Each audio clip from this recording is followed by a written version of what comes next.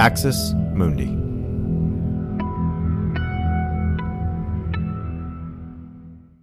You're listening to an Irreverent podcast.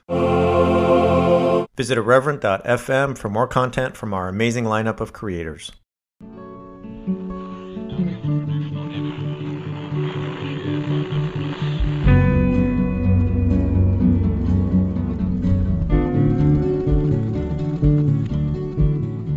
All right, Dan, we're going to get to the weekly roundup in a minute, but before that, we have to tell some folks about some very exciting things coming up for Straight White American Jesus. So, in August, I'm going to be launching, and I know you'll be part of it too, our Masculinity After Purity Culture series, and that's going to be in our Patreon. And so purity culture is something that both of us experienced and went through. I know a lot of folks out there have as well. It was harmful. Am I right, Dan, that you had a pledge card at the very first True Love Waits? I believe I did. Yeah, people study True Love Waits, and they went to the National Mall in D.C. and put in all the cards. I believe that one of my cards was there. Yeah. And I think it's a good series. As you say, we talk about purity culture. It's talked about a lot. But there has been, I think, a gap of what it means in relation to masculinity and for men and boys coming through purity culture. And that's something I think we're really going to try to hit as we talk about So that's launching in August. It's very exciting. Going to be on our Patreon. In September, we're going to be having our very first Straight White American Jesus seminar. So if you would love to take a class from Professor Dan Miller or Professor Brad Onishi, this is your chance.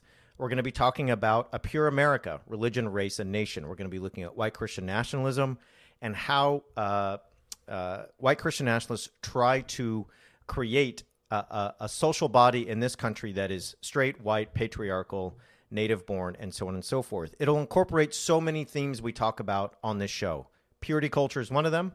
Christian nationalism is another. But we'll get into the weeds with some things that we don't always have time with on our shows.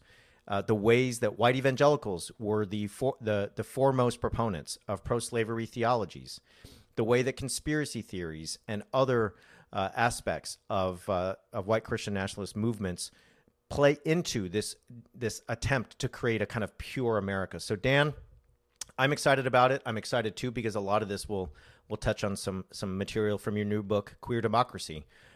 You're going to be kind of leading the charge, even though I'll make an appearance at various times. Are you excited about this as I am? I'm really excited about it. And I'm excited for an opportunity. I know we hear from people, follow-ups, who they want more depth than we can do in the podcast, or maybe more depth and is really going to sort of communicate that way. This is an opportunity for anybody who's interested in that, to get time. This won't be the only one of these we do. We plan on doing others, right? To get time, getting to know each other, getting to know us, getting to interact. It'll be virtual, but live, right? In a way that we can't do in the podcast and other things. So I'm really excited about it. I think the themes and the topics are really important and timely, but I also really look forward to having sort of a deeper conversation with some of the people that have been with us and some of the people who are coming to be with us in a way that we just can't do on a weekly basis in the podcast. So I'm really excited about it. We'll have more information in the coming weeks. We'll have a brochure and links for signing up and dates and all those things. Be on the lookout for that.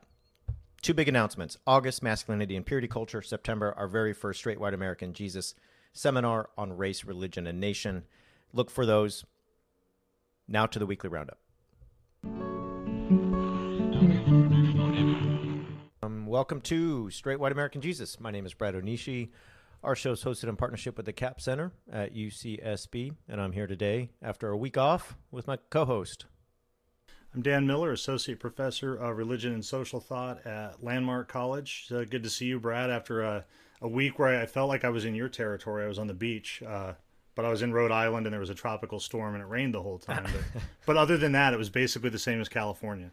Well, yeah, there's no rain here. That's one. Two, this is a long-standing disagreement between the two of us, but I know that you don't enjoy the beach, which it's hard to trust someone like that. But nonetheless, but this time I caught a crab. Oh. So I spent a ridiculous amount of time trying to catch a crab with my 7-year-old, and we did with a hot dog, which was I have to say sort of stupidly exciting for me. So yeah, so it could change the whole beach experience from here on out. And I will say that we caught and released, let the crab go. The blue crab is back, happy in the Atlantic. Okay. But yeah, good stuff. All right, crabs, hot dogs.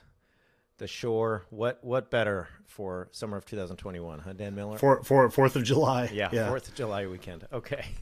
All right, let's jump in. We got three kind of major things we're going to talk about today. We're going to talk about Trump's Reichstag moment. Going to talk about the Texas Dems and their absconding to Washington, D.C. to plea for voting rights reform. And we want to talk about child tax credits, the GOP, and their supposed concern for family values. So child tax credits are hitting bank accounts as we speak, Dan, and so we'll get to that in a minute.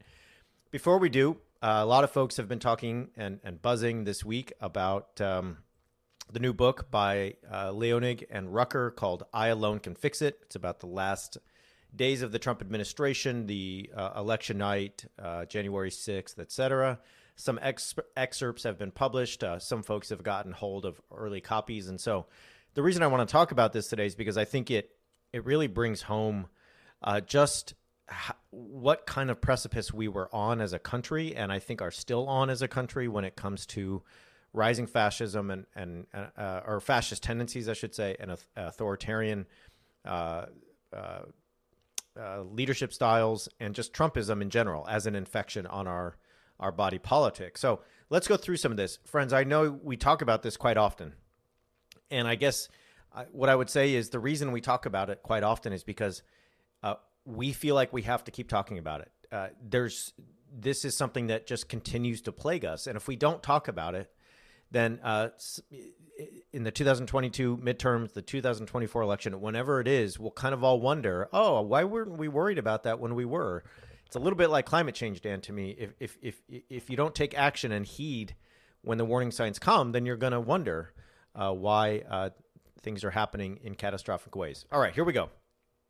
In the book, the authors explain that General Mark Milley, the joint of the chief, the head of the Joint Chiefs of Staff. Gosh, whenever we talk about Mark Milley, I can never get his title or anything right. Okay, so Mark Milley expressed concerns that personnel moves were putting Trump lackeys in positions of power at the Pentagon. Right, so he was worried about the firing of Defense Secretary Mark Esper, the resignation of others. He was worried that Trump was going to do drastic things, fire Bill Barr, whatever it was, to clear the deck for him to have the runway for not leaving office if he lost the election. Here's what Leonig and Rucker say in the book.